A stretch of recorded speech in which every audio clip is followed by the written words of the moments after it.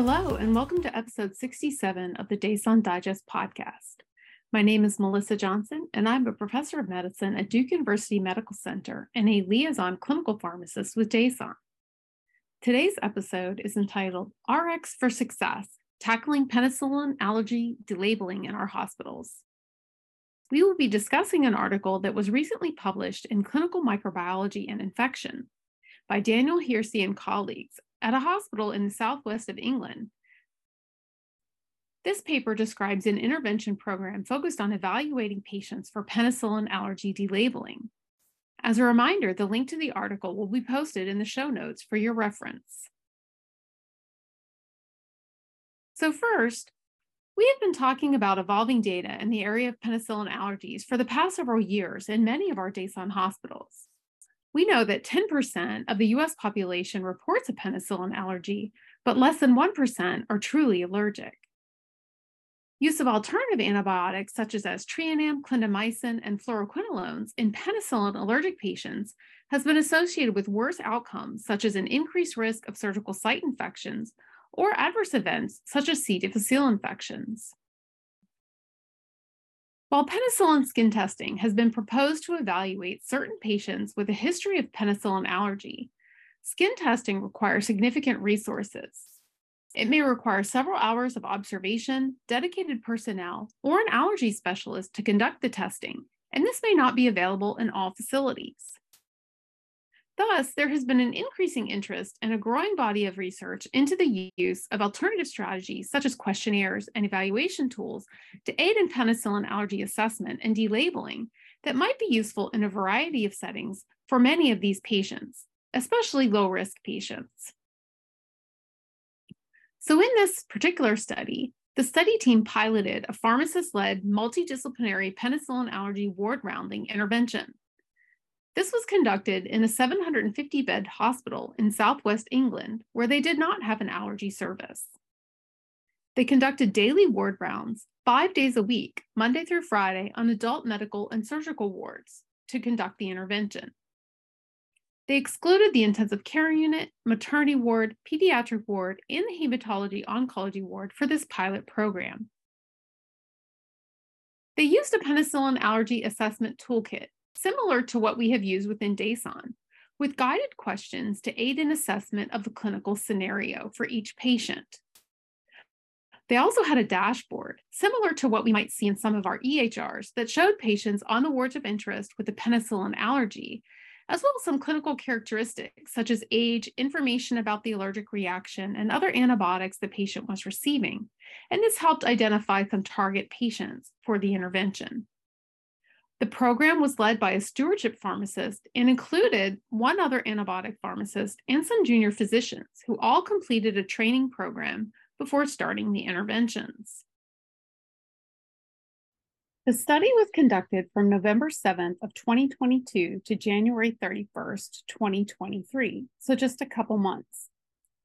During this time, the investigators reported that there were more than 7,000 inpatients on eligible wards of the hospital during this time.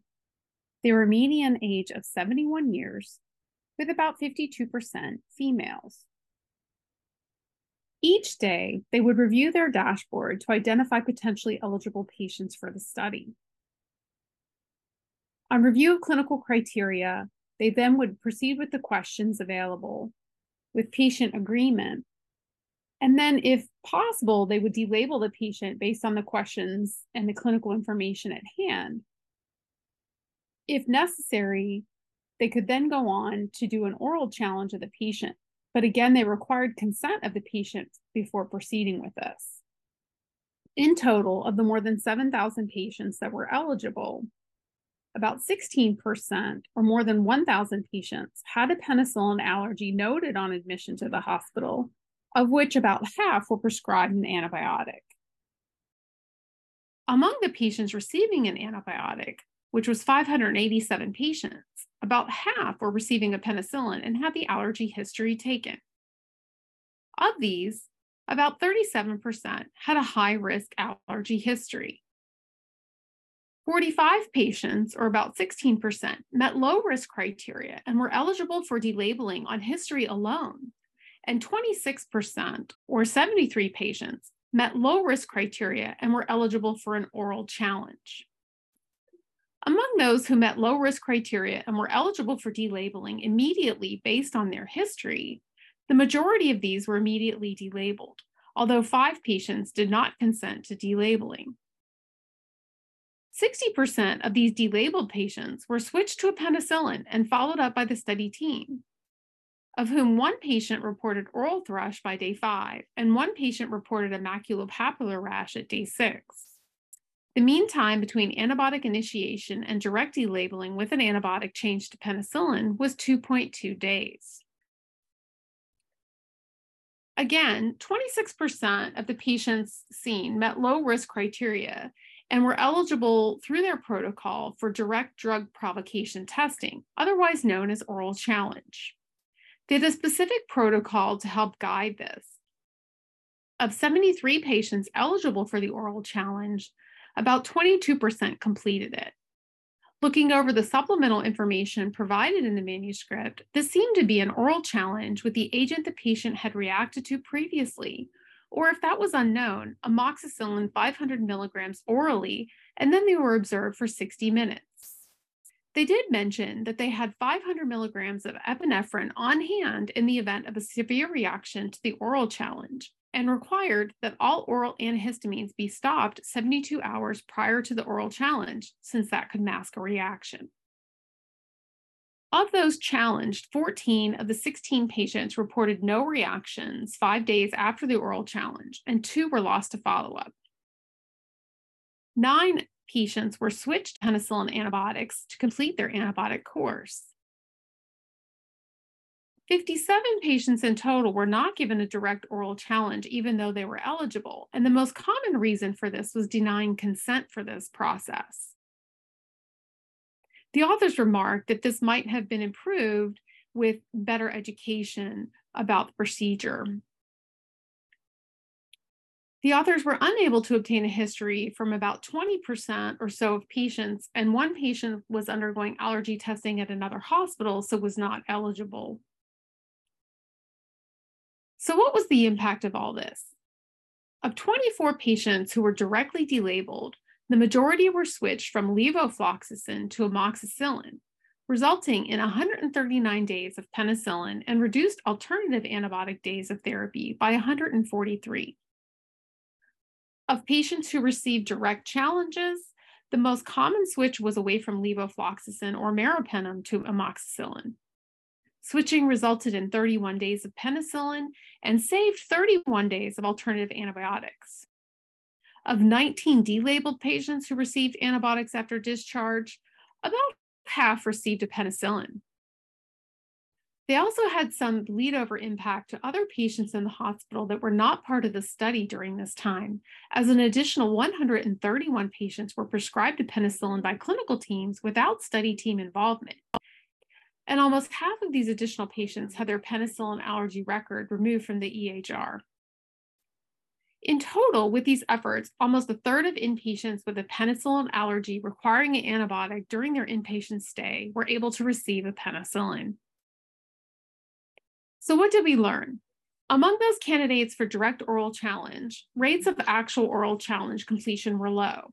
This was due to perhaps misunderstandings among patients about what this would entail or the risks of this procedure. Additional education might help improve rates of direct oral challenges in this patient population. The authors also had a fairly restrictive criteria for eligibility for those that could receive oral challenges in this study, and made a comment that it was probably too restrictive based on emerging information about penicillin allergy assessment. In addition to this, they had categorized some types of allergy history as higher risk than other investigators and commented that these are likely to be lower risk scenarios that would increase the pool of individuals who might be eligible for delabeling.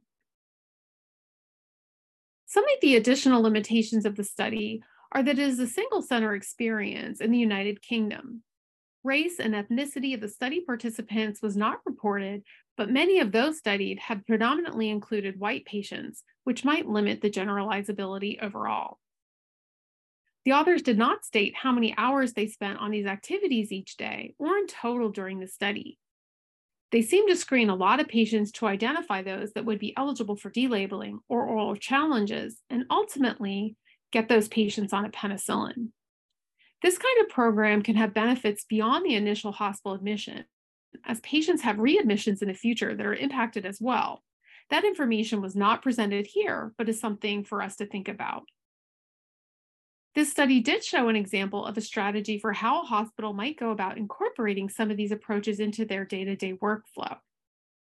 Another thought, again, is to work with nursing and/or your medication reconciliation personnel to ask these more specific types of allergy questions during the intake assessment and record them in the chart so that they can then be followed up on by the pharmacy and our medical teams. With some refinement, we could use these kinds of data to more rapidly and efficiently evaluate patients for delabeling. As we saw in the paper here, many of the patients presenting to us can be automatically delabeled with the use of these questionnaires and tools to identify those at lowest risk of penicillin allergy.